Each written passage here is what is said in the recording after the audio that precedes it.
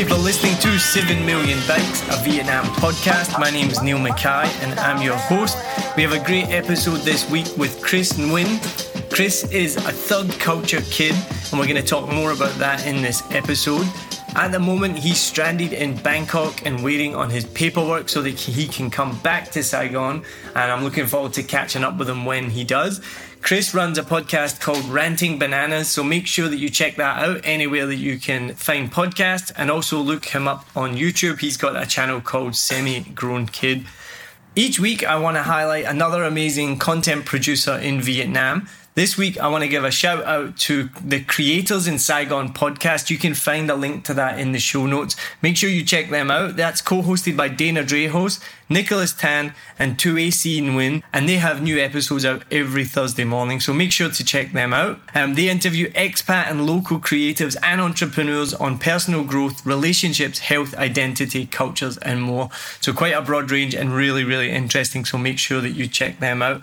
And then also make sure that if you haven't already, wherever you are listening to this podcast, go and make sure you subscribe or follow, whether it's Spotify, Apple Podcasts, Google Podcasts, or any number of different ways that you can find us. Make sure you give a like and a follow. And then also please go onto social media, because I know you're all on there. Go on Facebook, Instagram, YouTube, search for 7 Million Bikes, and you can subscribe on there as well. So I hope you enjoy this episode, and thank you very much for listening.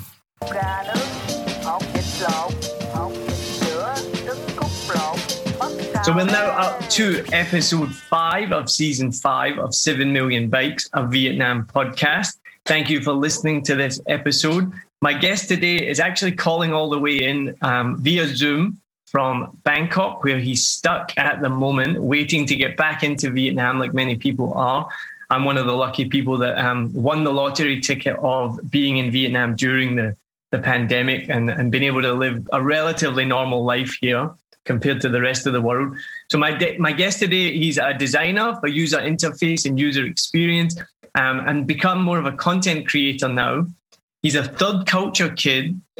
He's from the UK and he's coming back to Saigon soon, hopefully. So check out his YouTube channel, which is called Semi-Grown Kid, and his podcast, which you can find on Spotify or Apple Podcasts everywhere, called Ranting Bananas. And you'll find some really interesting topics in there. It covers a really wide range of topics. And I saw, Chris, you just posted today that your niche is that you don't have a niche. Is that right? And my guest today is Chris Nguyen. Sorry. Yes, thank you. Thank you for that awesome introduction. I did post today that I'm deciding not to have a niche. I think it's more of a clickbait title, but it was this idea I was playing around with in terms of like, why do you need to decide when you first start? Because I've only just started on this content creation journey. So I kind of don't want to lock myself down and be, as I said, one-dimensional in the video.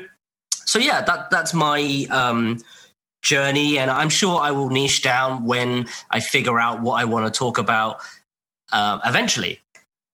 Yeah, and it made me then look at your podcast a bit more closely, and because I've only just come across it, like, in the last week, and we connected, and we said let's do an interview, and the topics that you cover are really broad. So just today I was like, okay, so you talk about user experience, which is obviously what your background is, talk about design. Then the next episode I looked at was like all about anal sex and Japanese exactly sex dolls. Right. I was like, he really doesn't have a niche. Yeah, I think as like people, right, we're just so into so many things. So we thought, hey, why don't we just create a space where we can literally talk about anything we want? Of course, we'll have a topic for that episode, but we're interested in so many things: music, sports, work, and just random things. And there's lots of interesting topics to speak about. So why just speak about design, for example, right? I just kind of love that sort of outlet where you can be creative and just kind of just speak about lots of different things. I think that's really interesting to me. And do you think you'll tie down a niche eventually, or you think you'll continue on my niche is not to have a niche? I mean, at the end of the video, there was a really good quote from Gary Vaynerchuk, Gary V, and he says, he doesn't have a niche, right? Because it's better to be as broad as possible and be fully you and fully authentic. And then so you become the niche. However, that's harder than it sounds because he's this marketing genius and, he's been wildly successful. So people just kind of want to replicate what he does. But I believe that, sure, if you don't have a niche, it might be hard to for content creation growth. But I think everybody's looking for authenticity anyway, right? So if you are you, then it doesn't matter. And maybe my channel won't be teaching someone how to knit, right? Or teaching someone design skills. But I might do something like that. I'm really not sure about what the niche is. I don't plan to have one soon, unless it's something that it's like a light bulb aha moment and I could spend the rest of my life talking about this subject, for example. Well, it's made me now think because when I started this podcast, I never thought what's my niche? It was just, let's do this for some fun. So then it's made me think well, do I have a niche? I guess mine is storytelling. And now I've adopted the kind of tagline, everyone has a story, just because that is what 7 Million Bytes has been from the beginning. My inspiration was I was doing the dishes one day and I wanted a hobby and I was I love podcasts. So I was I'm going to start a podcast. And what I knew right away was I want to share people's stories, because living in Saigon, there's so many interesting people here. And sometimes there's a thing here where people get pigeonholed into being a teacher. And it's really bad. Sometimes, even though teachers are held with such high reverence in Vietnam, within expats, you can hear people say the phrase just a teacher, which is horrible. You're not just a teacher. You're a teacher. You be proud of that. So some people get pigeonholed into that, I'm a teacher or whatnot. But actually, when you get to know these people, they're from all over the world. They've had all these experiences. They've got all these backgrounds. They do all these different things. They've got all these different passions. And they're not defined by being just a teacher. So I think that was part of it. And so a lot of the guests that I've had on 7 Million Bytes have been teachers, but we don't even mention it. And not because we're trying to hide it. It will just maybe come up briefly, but we talk about the other stuff. And it's the same as well. I get asked, because I'm a comedian, also you do a comedy podcast. And I'm no, my podcast totally separate from my comedy. I interview a lot of comedians, but only because I know them and I can ask them. But we don't really talk about comedy that much. If you go listen to the episode with AJ Miller, which is one of my favorite episodes, and she's not even just a comedian. She's a singer, a performer, a tattoo artist, a personal trainer. But her whole episode was about how her dad was in the Vietnam War and how that had affected him and her. And it was this really emotional, deep episode. And so I went on a long tangent, but just to say that I think that would be the niche, I guess, of 7 Million Bytes, is just telling people's stories. Yeah, and I think that's, it gives you a lot of room to play with, right? Because you're definitely going broad. And I think one of the reasons why me and you both love Vietnam is because there's so many personalities. As you said, the name of the podcast is 7 Million Bytes, which is an amazing name, I might add. Thank you. Yeah, and exactly. I think that's why we love it, because it's so dynamic and there's so many different people from different backgrounds. And you're quite right. Just a teacher is just such a terrible label, right? And I think that we have a similar take on this area where it's you can be a teacher or you could be anybody, right, with a profession, but that doesn't necessarily define who you are, because there's a journey of growth there. You're maybe a teacher one day or a designer one day, and then you're some other thing. You don't have to just be this one thing. And oftentimes we get labeled that one thing. Designers always get labeled creatives, right? So when it comes to anything business orientated, business people just don't respect them. And I've seen that in corporates and startups and stuff like that. So it's this very weird stereotype. I know also designers are supposed to be the cool kids or whatever, right? But there are these stereotypes that exist like around, and it's just like really not healthy. It's only if you subscribe to that belief, right? And I don't believe you do, but you know, a lot of people do. So yeah, I mean, you have a broad enough sort of spectrum that then you can dive into all these avenues, and I think that's a great start, because unless you figure out what you really, really love and really, really passionate about, then give yourself some breathing room. At the end of the day, this is a creative outlet. So let that be, you know, your playground for these things that you're trying to do. So that's really cool. Yeah, no, that's cool. Thank you very much.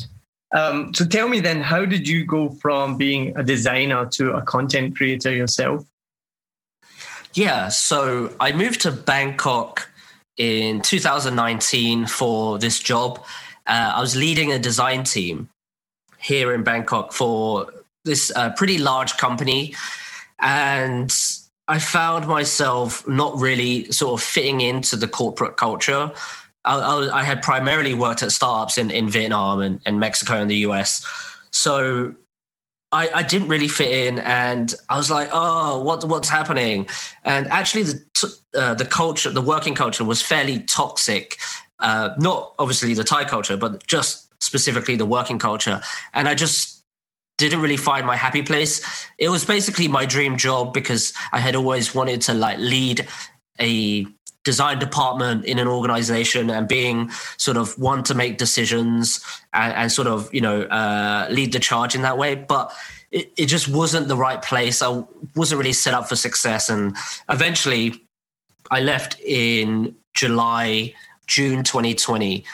And I was like, okay, well, what am I going to do now? And the original plan was traveling. But of course, the pandemic hit in March and everything was on hold, or lockdown hit in March. So it was just a great space to sort of, you know, explore, right? I always wanted to do like a podcast, make videos. I had been thinking about this, but because work has always been the main focus, and I used to travel a lot for work as well. So it was just like, I just didn't have time to do these things, right? Invest time to learn about, you know, production or cinematography or anything like that. So that then I just had all this time stuck at home. What do? You go on Lazada, you buy some equipment, and then you just start creating and watching lots of YouTube videos. And I guess the rest is history. That's awesome. And it's been interesting to see, you know, that creative outlet, I guess, or just the different ways that people have had to deal with this pandemic. The last episode talking with Nguyen Corcoran about how it's affected dating and how it's affected. She's a designer as well, or heads up a design agency, and how that's affected these things. And everyone's just trying to, I guess, figure out new ways of doing things, right?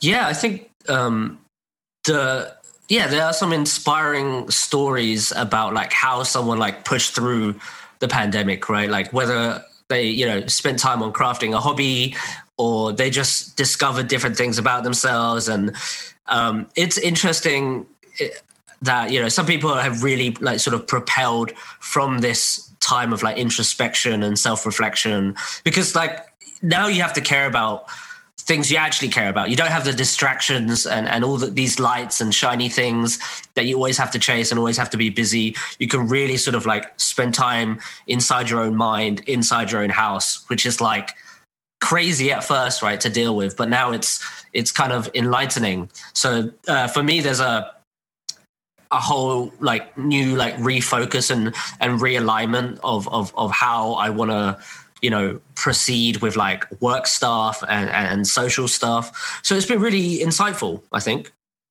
And I'm gonna contradict what I just said, because on the flip side of that, I remember last year when the pandemic really first hit and, you know, the first lockdown started, and there was some segment of people that were saying, you know, now's the time to start your side hustle. Now's the time to start that business that you wanted to do. You've got no more excuses anymore. Like, you know, this is now blah, blah, blah. But then I saw stuff come out after that was saying, no, like it's okay to be overwhelmed right now. It's okay to not be creative. It's okay not to want to start your side business. You can just hunker down and do what you need to do for you. And the most interesting thing I saw it be compared to was, like, Maslow's hierarchy of needs, where at the base of the pyramid, your needs is like shelter, food, water, then it kind of moves up. I can't even remember, and it goes all the way up to it. And creativity is at like the pinnacle of that hierarchy of needs. So you have to make sure your base needs are taken care of before you even have the wherewithal to be able to give that creative outlet or that spiritual outlet, whatever it is for you. And when the pandemic hit and when everyone's jobs are being lost or people having to work from home or whatnot, your main focus is just on those lower needs. And I felt that, like, when we didn't even have a big lockdown or a harsh lockdown, but we had a lockdown of sorts back in March and April. It took the wind out of my sales creatively. Can't even say the word properly, creatively. It took the wind out of my sales creatively. And it took me about 4 or 5 months before I got back on stage to do stand-up comedy. Didn't really do many podcast episodes. And then even now, we've just gone through another mini outbreak of like a few hundred cases. And we're again in like a mini lockdown situation, or kind of not even a lockdown, but like a mini shutdown. And I already feel it like just sapping my creative energy. And I don't know what it is. I need to get over that mental hurdle of being able to deal with this. So I think you can see both ways of thinking now. Yeah, quite right. I mean, of course, I've been caught, lying on my couch watching Netflix for a week straight, right? Yeah. And just getting takeout and like not trying to work out and really just binging YouTube channels just for the sake of, I'm saying to myself, oh yeah, I'm learning this craft, so therefore I need to consume lots of content. But, if you're not making something, you're not being productive, right? So I think it's up to you to figure out a way to get out of it. And, like everything in life, it's all in waves, right? It's not always a high and you're not always productive. But I've realized that all the time. I work really well in sprints and not marathons. I'm not a marathon runner, right? But I'm a damn good sprinter in terms of, like, if there's a project or a video or something I want to do, I basically try to bang it out as quick as I can because I lose momentum very quickly. And I've just realized that. So I almost do that. I almost like take a week and don't do anything and just think about it and let that thing kind of, simmer, right? And then when I'm ready to, like, mentally and physically, then I work on it for a few days and then I rest. So I think that's like very personal, but I could see a lot of people doing that as well. I mean, we can't be, creative all the time. We have to be like, a vegetable on the couch sometimes. And I think me and you have been lucky, right? Because we've been in countries where lockdown is not as serious as the rest of the world. And yeah, we've been in such a fortunate situation. Yeah, but we shouldn't beat ourselves up. It happens for a reason. And as long as you can pick yourself back up after, like, that's the most important thing, right? No, and that does resonate with me. And it makes me feel better because I've been having that even like this week where I'm like, I have these ideas that I want to do this, or I'm like, I should sit down and write some more jokes, or I should write a new song. I need to spend some time being creative, or I've got to do more for the podcast. Or yeah, I could just sit and watch, the Eliza Lamb documentary on Netflix for 4 hours. It's like I find I have these waves of energy where I'm like, yes, I'm going to do this, and this. And then it's like you kind of said, then you have 2 days on the couch and whatnot, and you don't get much done. But then at the same time, we're recording a podcast right now. We're creating something. We're doing something. So it's like I feel like I always want to do more, but I probably should just be happy with what I'm doing sometimes. I don't know. Do you feel similar about that? Yeah, I mean, I'm one of those people, like, I'm definitely one of those people that can generate a lot of ideas and get excited about different things. But, execution, right? Like execution is worth more than just a single idea. So, I mean, I'm really bad at this. So I've been trying to get better at it. And one way that helps me is to hold myself accountable by tying someone else to the project. So I find myself that if it's something that I do on my own, a lot of the times, you know, I could basically make excuses for myself, and I'm the only one accountable for it. So I can do whatever I want. I could just chill and not do anything. But as soon as I tie someone else into the project, I immediately get that like motivation and that spark. And I'm like, okay, you know, there's someone to bounce ideas off, and it just runs a lot smoother for me. So that's kind of what I've learned, which is like, I need to work with people because that's where most of my energy comes from. But I think it's fine. I think you just kind of got to hack away at it. And I have like this crazy long list of like things I want to do, but I'm slowly ticking it off. I'm slowly trying to involve people and ticking those things off. Yeah. What's the next thing on your list? Oh, I've got so many. So I'll just talk about one thing. This is like a personal thing. So this is actually for so I'm a designer, right? And I want to start this side hustle thing, as you were speaking about. So I'm launching this like database of sort of design step-by-step guides.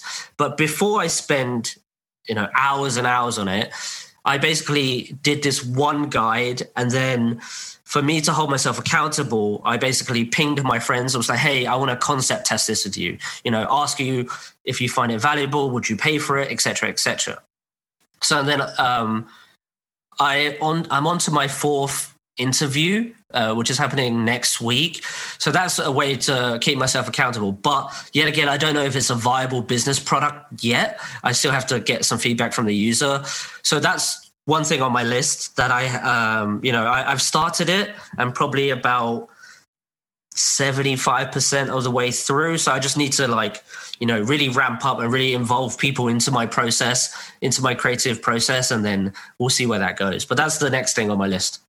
That's given me some great motivation as well, because I think that is a good advice. And I'll do it with my wife and involve her, but I'll say, right, I'm going to do this. So if I tell her, then it is she will hold me accountable for it.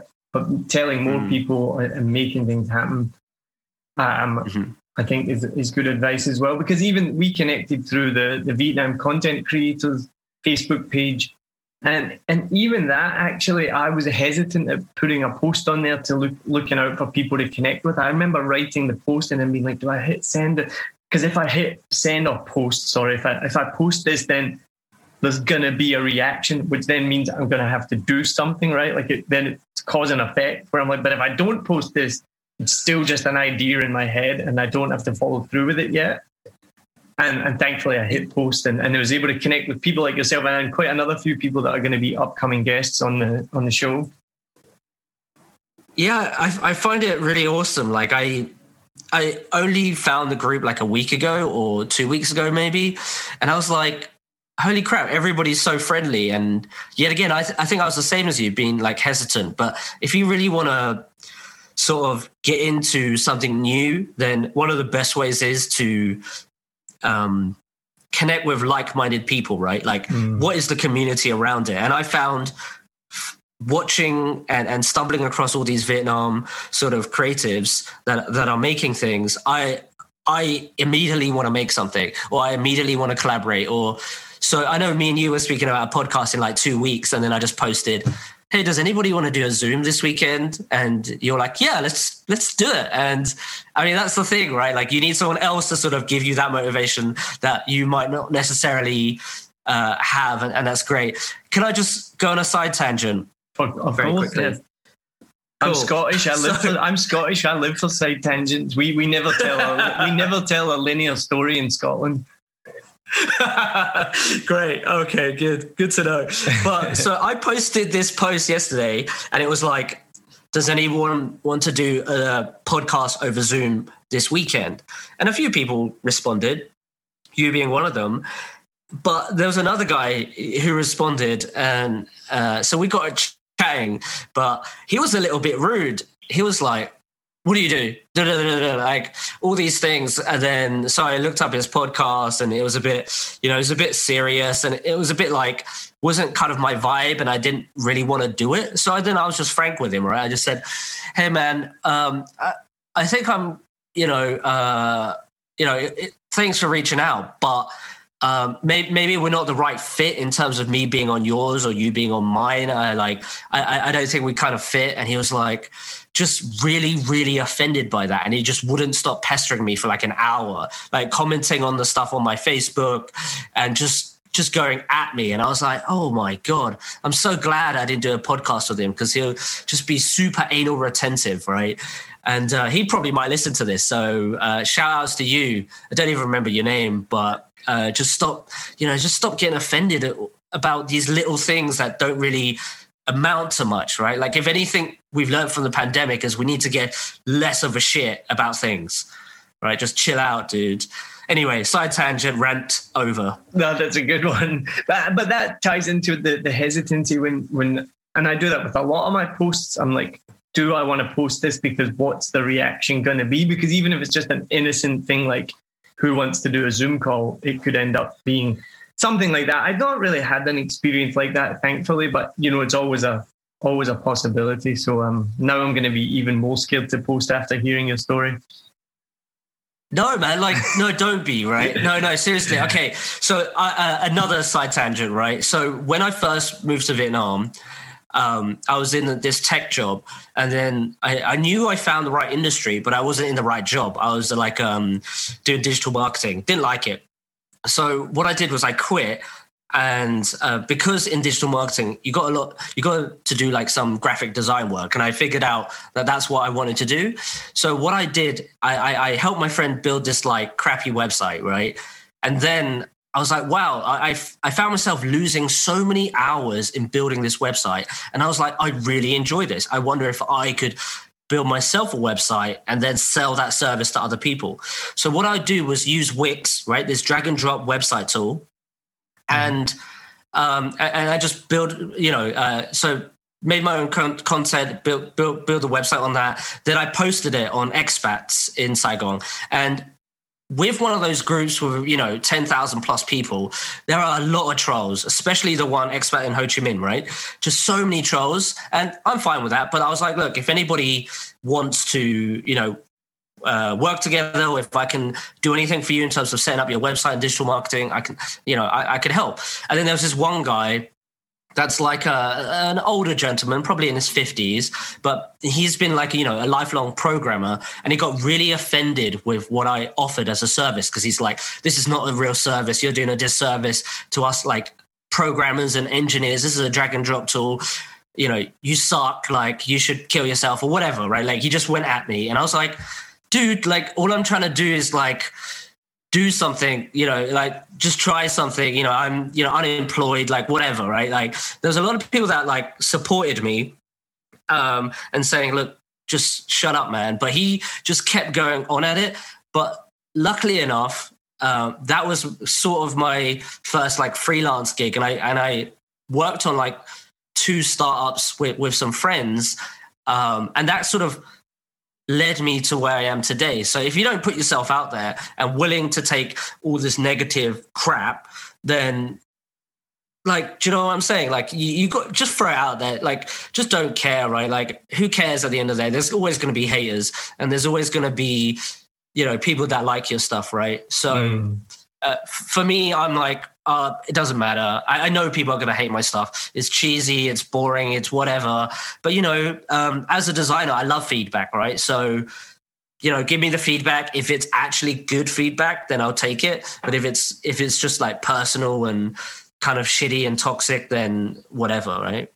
It's the most difficult thing. And I think it's what stops most people doing things like that, because it's taking that leap and being worried about the reaction. And even for me, I'm a fairly confident person, but I still have a thin skin, so to speak, and I still get knocked back if there's negativity. And I think the biggest thing for me, I said this recently, I think to my wife, I was like, I'm just stupidly confident where I don't really think about things, and it's worked out okay so far. Like I don't analyze things so much where I get paralyzed. Like I don't worry too much. Like, oh my God, what happens if no one likes this podcast episode? Like I just don't think about it and then do it. So that's why I think it's kind of like stupidly confident. Like I'm confident enough to do it, but I'm stupid in the fact that like I don't really think about it. Like I still get surprised when someone tells me they listen to the podcast. I still like when someone says, oh yeah, I listen to your podcast when I meet them in real life. And I'm like, oh yeah, I forget that like people, like we're recording this right now, but then someone's going to go listen to it. Like that still surprises me. Right. Have you found that people who listen to your podcasts, like you haven't met them before, right? But and then like you like they feel like they're your friend and they mention things about you and you're like, holy crap, what? I don't know you. How like have you been stalking? Have you ever found that? I haven't had that yet. No, I've had some people recognize me from comedy. And I've met people who've been like, this is one of the funny things that happened. It was one of the first times I got introduced to someone who's just at a bar and they're like, oh, this is Neil, this is so-and-so. And I was like, oh, hey, nice to meet you. And he's like, oh, you're Neil Mackay from 7 Million Bikes. And I was like, oh, yeah, cool. Yeah. He's like, yeah, I listened to some of your shows. It's really good. And I was like, oh, cool, thanks. And then the next week, my aunt was visiting. Shout out to Kirsty because she knows I tell this on stage and it always gets a big laugh. But it's a true story. The next week, my aunt came over from Scotland to Vietnam, pre-pandemic, obviously. And I said to my aunt, I said, Kirsty, I had my first like celebrity moment last week in Saigon. And she's like, oh, sweetie, that's so nice. Who did you meet? God.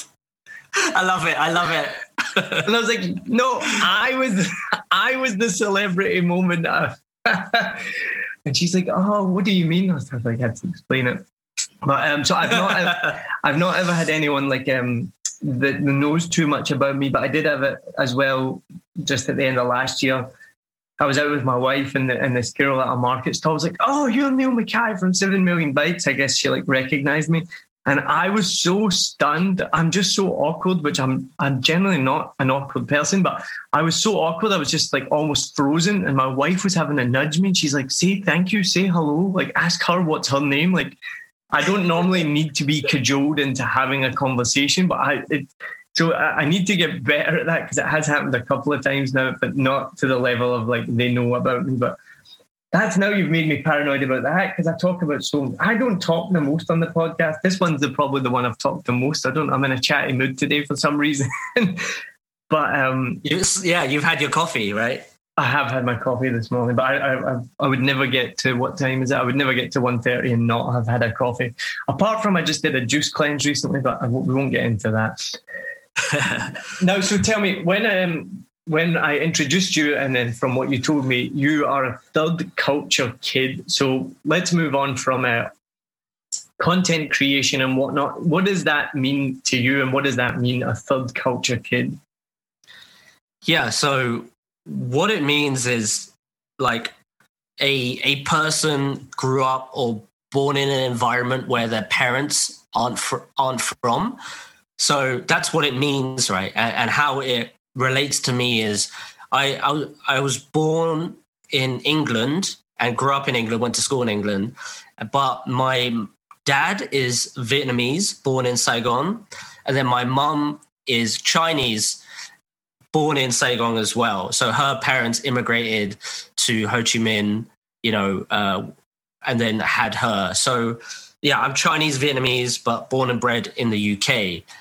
So that's me in a nutshell. In terms of like what else it means to me, it's like I think a lot of people struggle with this, or maybe it's just me. I'm not really sure, but like when you're in England, you don't quite fit in like everyone else, right? You look different, you eat weird things, you speak a different language, right? Whatever it is, right? You have this Chinese, Vietnamese, English culture, which is in England, and then when you come back to Vietnam, the motherland, the Holy Grail, then you're like, what's going on? Like, you almost don't understand lots of things.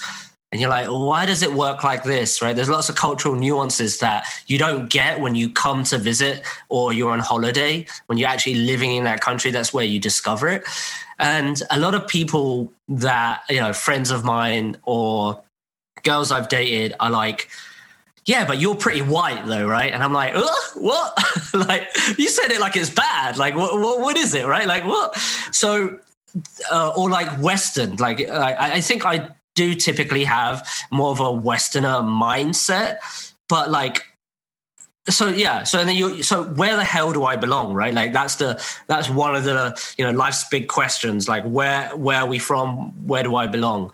So I guess that is how I define it. And I've got more comfortable as, I've grown to sort of realize that it's just a mixture of that. And for me, it's like, optimistically it's the best of both worlds, because you can kind of adapt easier to other cultures and be more open-minded with weird and wonderful things.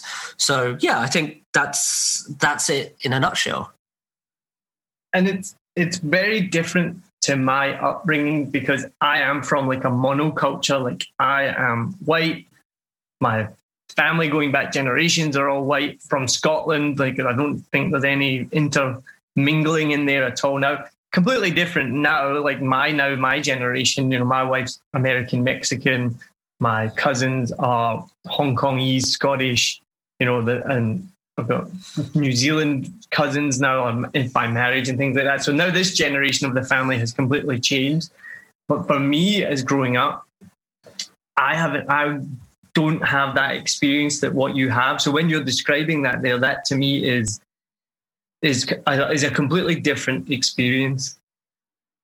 Yeah, imagine the kids, right? I don't know if you have any kids at the moment, but imagine, so American, Mexican, and then Scottish, and then you guys have a kid, so there's that mix, but then you're in Vietnam, so there's also it would just be so confusing, right? Like, who is this child? Like, what, like their identity will just be this like intermingling. And I think like that's kind of where we're going, as a society and as the world gets more globalized anyway, right? But there is that internal struggle that your kid will have to deal with, or generations that follow us. So it's very interesting. And would you say then that has been an internal struggle for you throughout your life?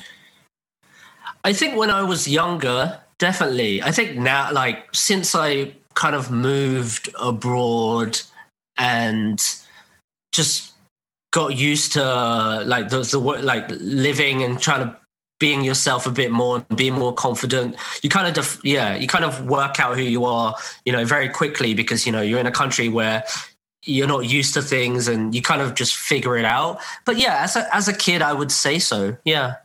And from previous guests and talking to friends as well, it can be very tricky, or not tricky, but very challenging from my understanding on a variety of levels. So I know people who are similar to you, like Vietnamese Australian, who then come over here and then they get treated like a certain way, or people who've been born in Vietnam, then they moved to the US at a young age, then came back. So then they get treated in a certain way, like they're expected to have like more money, or they're expected to do this or that. And those expectations don't always line up. Have you had experience like that in either direction, where there's a certain expectation of you as whatever you're expected to be?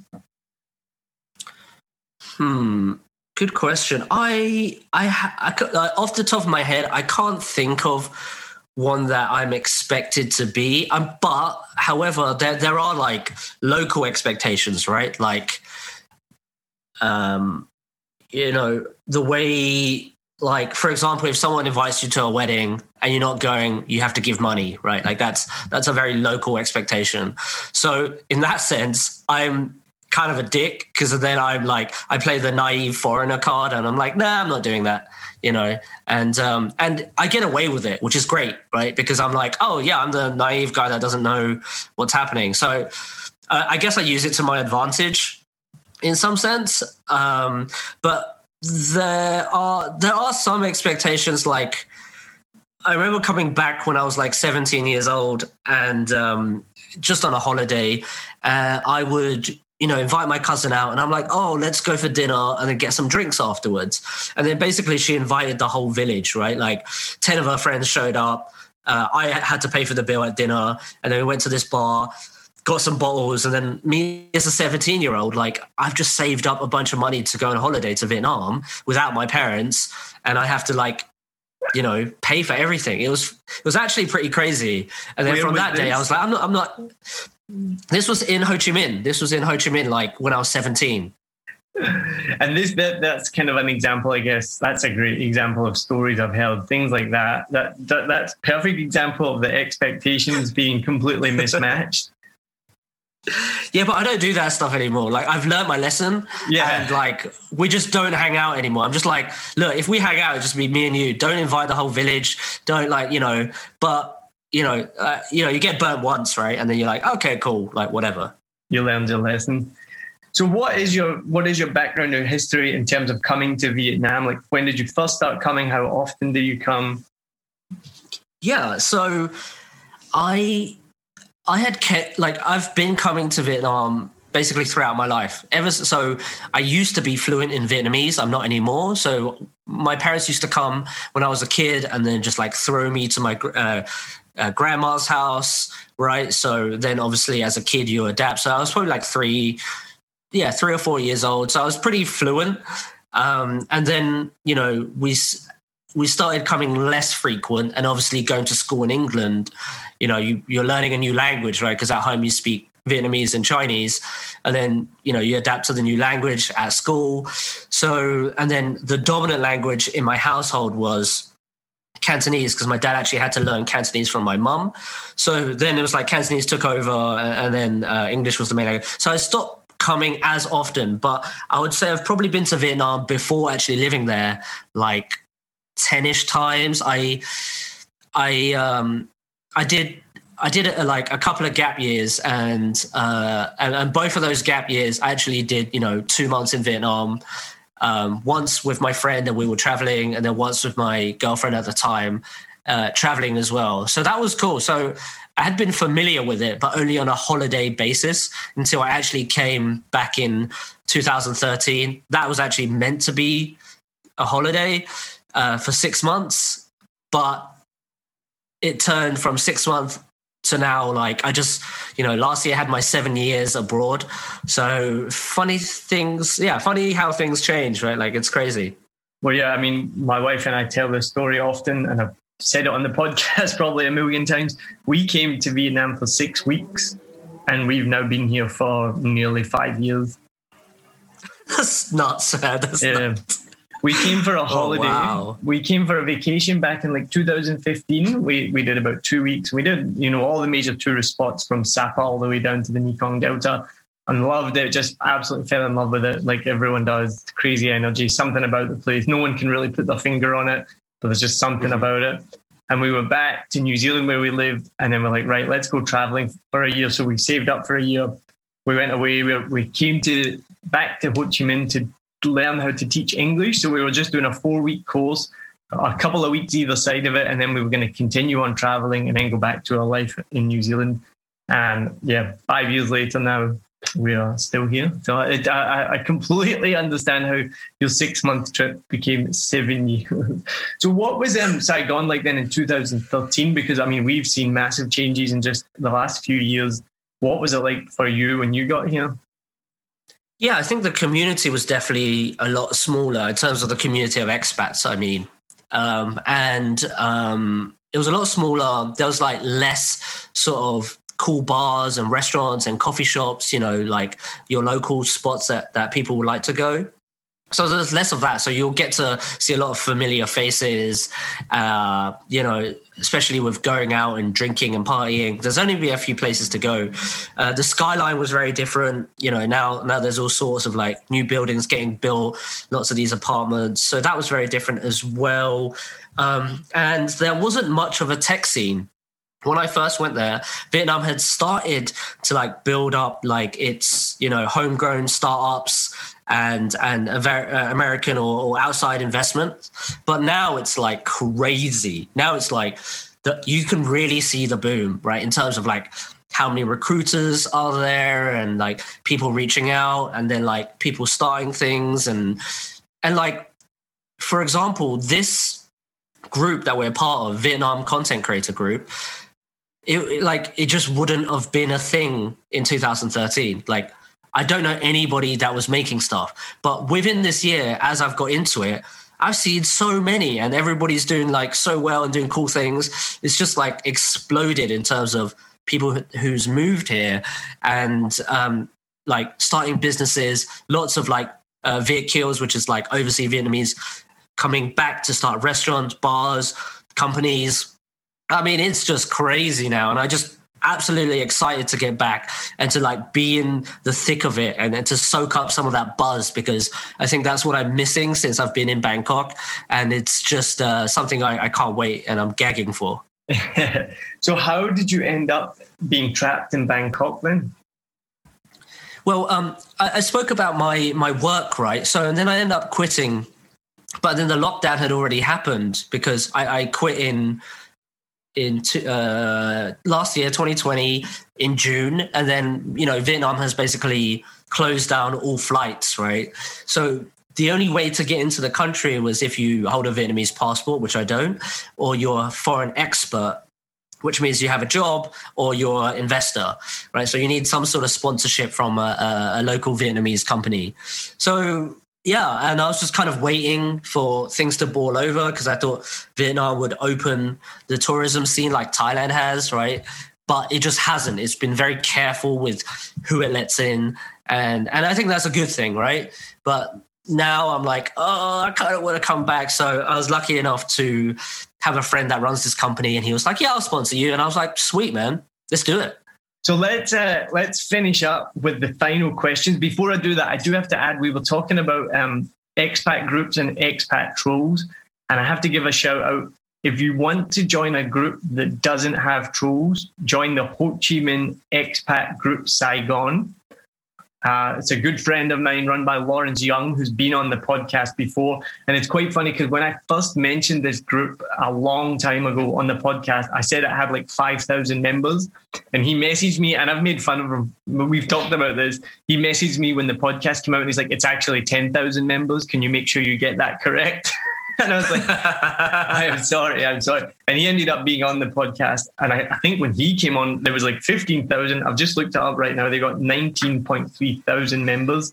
And he runs that with an iron fist. So there's no negativity. Even if sometimes you read the comments and if the comments are just starting to take like a turn or they're starting to get a bit like negative, he'll just jump in and be like, hey guys, remember, there's a non-troll group. If you keep going this way, and he's like zero tolerance. Like if you put one troll comment, you're like banned from the group immediately. So It's a really safe space because he recognized that with a lot of those expat groups, they are covered in trolls. And that's been a goal of mine for a while. I actually want to interview a troll. So if anyone's listening and you identify yourself as an internet troll, then please get in touch and I will be happy to have you on. I'd love to interview someone and have a conversation about why are you the way that you are and why are you a troll? And you don't need to even give your name. You can do it anonymously. But if you know that you're an internet troll and you want to come on the podcast, then send me a message and we can make it happen.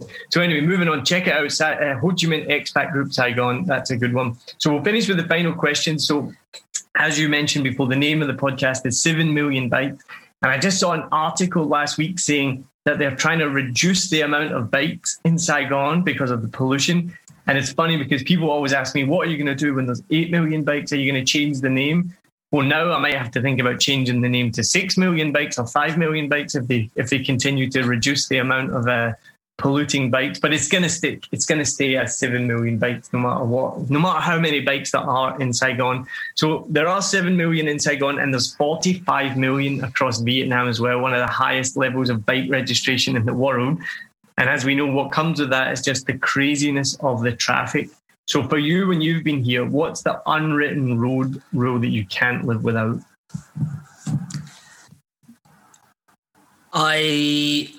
Okay. running a red light when it's safe. That's it. That actually might be my favorite as well. Like, just if it's safe, if it's safe to do, just you can go through it, right? So yeah, I'll agree with that one. Now, you said you were fluent in Vietnamese, but you've lost that a little bit. But when you do come back here, what's your most useful Vietnamese phrase? Oh man, this one was hard because I was like, how much Vietnamese do I know? And it turns out I don't know any. So so this answer is going to be terrible, but I'll explain why it's terrible and why I use it. So my most favorite, or not even most useful, but most favorite is "emoy," and I find myself doing this when I'm in other places, like in Bangkok, when you kind of want to get someone's attention. I'm like, oh God, okay, different language. But it's just so useful, right? Like, it's not considered rude to, like, get someone's attention at a restaurant, especially at a restaurant where you need service and they're just like flat out ignoring you. They might have seen you, but they just kind of walk past. So it's a very, like, for me, it's quite useful. But the reason why I mention this is because a bunch of my friends had evolved this emoy term into, like, what are you doing with your emoy tonight? Or like, oh, did you see that emoy over there? So like, that's how we use it. And it's kind of like permeated across, different places. Like, because I worked in a Mexican company, and now they all use it. And like, like people from different places use it. My friend in Taiwan is like, who's your emoy tonight? And I'm like, I don't know. So it's amazing. Like we've used it and we've killed it. And that's why it's my favorite. Now, for anyone that's listening that hasn't been to Vietnam or maybe doesn't know what we're talking about, can you explain what is emoy? Sure. So is someone younger than you, right? Whether it's a guy or a girl, it's just someone that younger than you. Not super young, not like a child, but just someone that you deemed maybe younger than you, right? And oi is, I don't know, I guess it's like adding an emphasis onto a certain sentence. Like, I'm very tired, right? And then you could add oi on the end of it. So emoy is like really to get someone's attention that's younger than you. So typically you'll say it, at a restaurant or like trying to get someone's attention, like maybe your mate that's like looking at their laptop and you're like, emoy. And then they're like, oh, yo, what's up? So like, that is typically used in lots of different ways. But the most common is, at a coffee shop, if you want to get service, or at a hotel, or at a bar, etc. But the thing you haven't added is you don't say it, you shout it. Right? And this is, yes, even after being here for 5 years, and this happened last night. I was out with friends, and one of my friends, and my wife and I say this all the time. My wife is the funniest at this. My wife listens to all the podcasts, so she knows exactly what I'm going to say right now. When she calls Emma, she's like, Emma. I'm like, Adrian, you need to yell. She's so polite. And this is what my friend said last night. And I think a lot of expats, even though we know it's not rude, we find it really difficult to just yell out, Emma! Like, it just feels rude, even though we know it's not. And we don't do it because it's like, oh, as someone who's from Vietnam, do you have that shame, or do you yell it out, no problem? I used to have that shame. I got past it, and I was just like, I just want to be efficient, and it's fun. Like, it's actually fun yelling it. Like, I don't mind it now. So you understand what I'm talking about, though, right? Oh, completely. Yeah, because if you're in the UK and you don't even want to cut, like, you just hold your hand up and you don't even hold it that high, and like, no. It's just this like weird dance, right, that you're trying to do in a restaurant, trying to be polite. But I just love the directness. Like, I love that. Yeah. I've kind of like hit a peak and then come back down. So yeah, I was in the beginning nervous, shy. Then I was kind of like, as I've been here, and I'm like, yeah, I can see it. But now I've come back down the other side because I'm more embarrassed that I've not learned any Vietnamese to back it up. So now I'm like, I don't want to like say it because I can't actually back it up with any Vietnamese. So yeah, the life of an expat. Now, what's your favorite sunset spot in Vietnam? I struggle with this one. I don't think I'm too much of a sunset set spot person, but I mean, I really like this bar. Like when I first moved there, and it was Broma. So it's changed a lot since I first came to Vietnam, but that would probably be like one of my most favorite, just because it reminded me of a time of like first coming here, discovering rooftop bars in Vietnam in the middle of a really busy city on Nguyen. And it's just like, wow, like this, like, you know, for me, that was like an awesome time in Vietnam. So, yeah. And on that street, Nguyen, I'm probably butchering it, when you first came in 2013, that wouldn't have been finished, right? No, it wasn't finished. No, you could drive everywhere. And now, like, you can't drive anywhere on that street. Yeah. Oh, you could drive on that street when you first came here?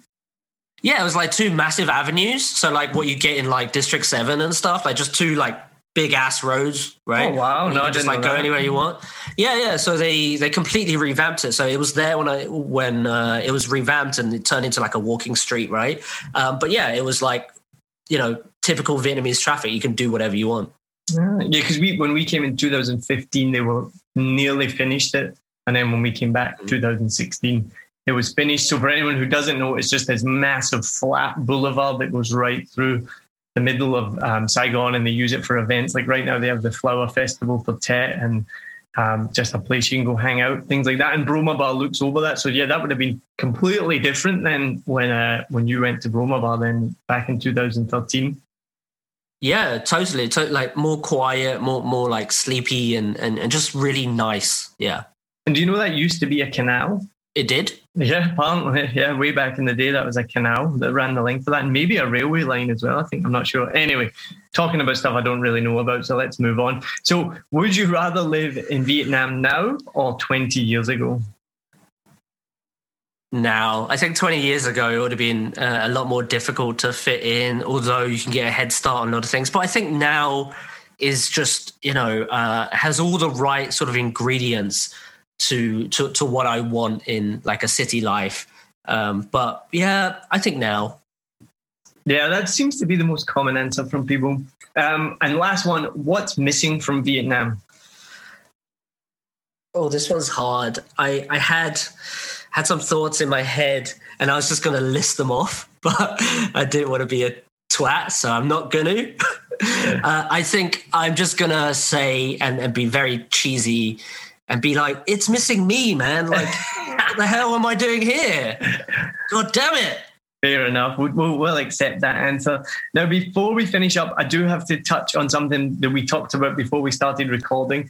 And I'm going to give a shout out to the previous guest, Nhi Corcoran. And if you listen to that episode, you would have heard us discuss about how she mispronounces her own name when she's telling it to people. And I actually said it right on the podcast because it's Nhi, so it's Nhi. And she introduced herself as Nhi. So I was proud of that one. But then we were having a conversation about this before we started recording, and we were talking about your name. So do you want to share the story that you were telling me before? Yeah, so my surname in Vietnamese, or how you're supposed to pronounce it, is Nguyen. But as a kid, I've always pronounced it as Nguyen, right?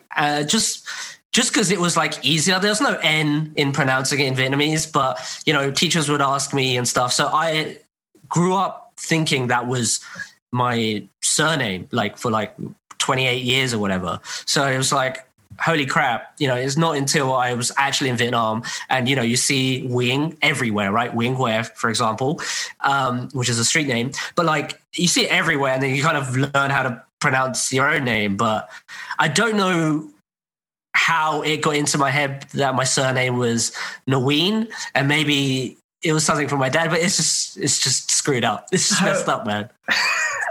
How did your parents never correct you at 28 years? Be like, yo, Chris, you're not saying your own name right. I don't know, man, because I know my Chinese name and I pronounce that right because there's only one way to pronounce that, right? But I don't know. Maybe because of the Latin alphabet, it just like confuses people. I don't know. I have no idea. And you said you spoke Cantonese. My aunt is actually from Hong Kong and she speaks Cantonese as well. And we were having a family group chat yesterday. We were talking about the Lunar New Year. And my sister could remember, I'm just looking it up in the message, how to say this, which is Gong Hei Fat Choi. Yeah, Gong Hei Fat Choi. There, you said it better than me, which is Cantonese for Happy New Year. Exactly. There you go. Anita, and what's the Vietnamese Happy New Year? Chúc mừng năm mới. There you go, smashed it. That's the only thing I can say. It's so embarrassing. Like last night, we were walking down the street and passing some guys having beers, tigers by the side of the road, Vietnamese guys, and they're like, Chúc mừng năm mới, and I can say it back with confidence, but at the same time, I'm still like, it's been 5 years, and that's like the only thing I can say with confidence. It's so embarrassing. It's terrible. But if you have a Google, what do you call it? A Google Assistant, ask them to say it because it's pretty funny. They say Chúc mừng năm moi. Oh, what? I mean, it's an AI, right? So you can't really blame it for not getting the pronunciation, but it makes me laugh anyway. So if anyone has a Google Assistant, get it to say Chúc mừng năm mới or Happy New Year in Vietnamese, and it will butcher the pronunciation more than me.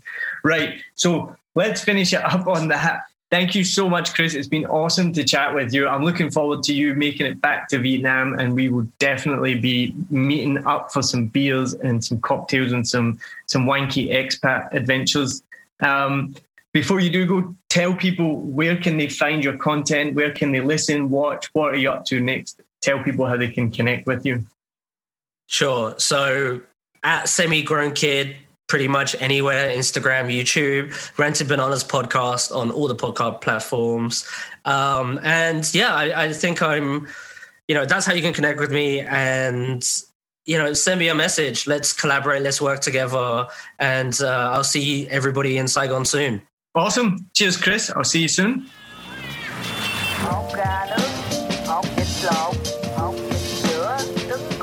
I want to give a special shout out to the first ever 3 Patreons of 7 Million Bikes, a Vietnam podcast. A massive thank you to Brandon Thompson, Zion Johnson, and Alistair Chapman for becoming the first ever people to do that. And please, if you can support the podcast, go to patreon.com/a Vietnam podcast. You can find the link in the show notes and you can become a member. There's different levels there. You get different benefits, or you can just give a little bit if you want to help support the production of the podcast. There is also a link for Buy Me a Coffee, but you can change that to Buy Me a Beer. So if you want to give a one-off donation to support 7 Million Bikes, then that would be amazing as well. It obviously costs money to produce a podcast and takes a lot of time as well. They'll always be available for free. But if you think that you enjoy this content and it's something that is worth supporting and giving a little bit of money for, that would be very, very much appreciated, because, as I said, it does take time and money to produce. So it would be unbelievable to have your support. So thank you so much to Brandon, Alistair and Zion for that support. That's unbelievable. And I also want to give a shout out to a local charity each week. I'll put a link in the show notes if you want to give them a donation. That would be unbelievable. This week, we want to give a shout out to the Green Bamboo Centre, which provides social services and support for poor and disadvantaged children in Ho Chi Minh City. And they also run the Green Bamboo Kitchen that I have ordered food from before, and it is unbelievable and super cheap as well. So make sure you look that up on Facebook, the Green Bamboo Kitchen. That's run by the boys from the shelter, and it helps financially support the centre as well. So make sure you check that out, the Green Bamboo Kitchen or the Green Bamboo Centre. They're based here in Saigon as well. Thanks for listening again this week. I hope you all enjoyed that episode. If you can support on Patreon, or you want to buy me a beer or support Green Bamboo, that would be unbelievable. And I hope you can like and subscribe to tune in to episodes coming in the future.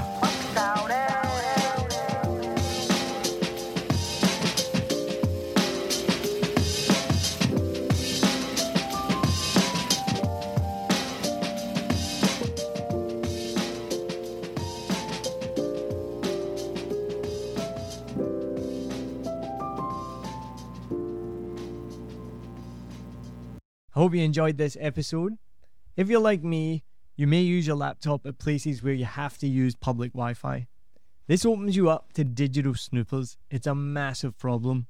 It can be your internet service provider, or you know who, looking at what you do online, or a cyber criminal trying to steal your bank passwords or credit card info, or even a hacker at the next table trying to steal your sensitive data. These days, it is vital that you keep your data safe. NordVPN keeps all of these snoopers away. It makes your internet activity private, protects you from accessing dangerous websites that are phishing for your data, and lets you enjoy your favorite content securely, even while away from home. And it's easy to use, even I could use it. I've actually been using NordVPN for years now here in Vietnam, and I'm excited to be an affiliate partner with them. I've used NordVPN to watch Netflix, BBC, Disney Plus with ease, and I also know that my information and data are safe from prying eyes, whoever they may be. Join now and you'll get 68% off and 3 months free when you go to my link, nordvpn.com/SMB. Just again, for those hard of hearing, nordvpn.com/SMB. The link is also in the show notes. I know nobody checks them out, but go check that out and you can get the link from wherever you are listening to this podcast. As an affiliate partner, it also means that I will get a small commission when you sign up, but at no extra cost to you. So not only will you be getting a great deal through 7 Million Bikes, you get a great VPN and you'll be supporting 7 Million Bikes podcast. Stay safe online and enjoy the shows you love. Any questions, just let me know. You know how to get in touch with me. And thanks for listening to this show. Cheers.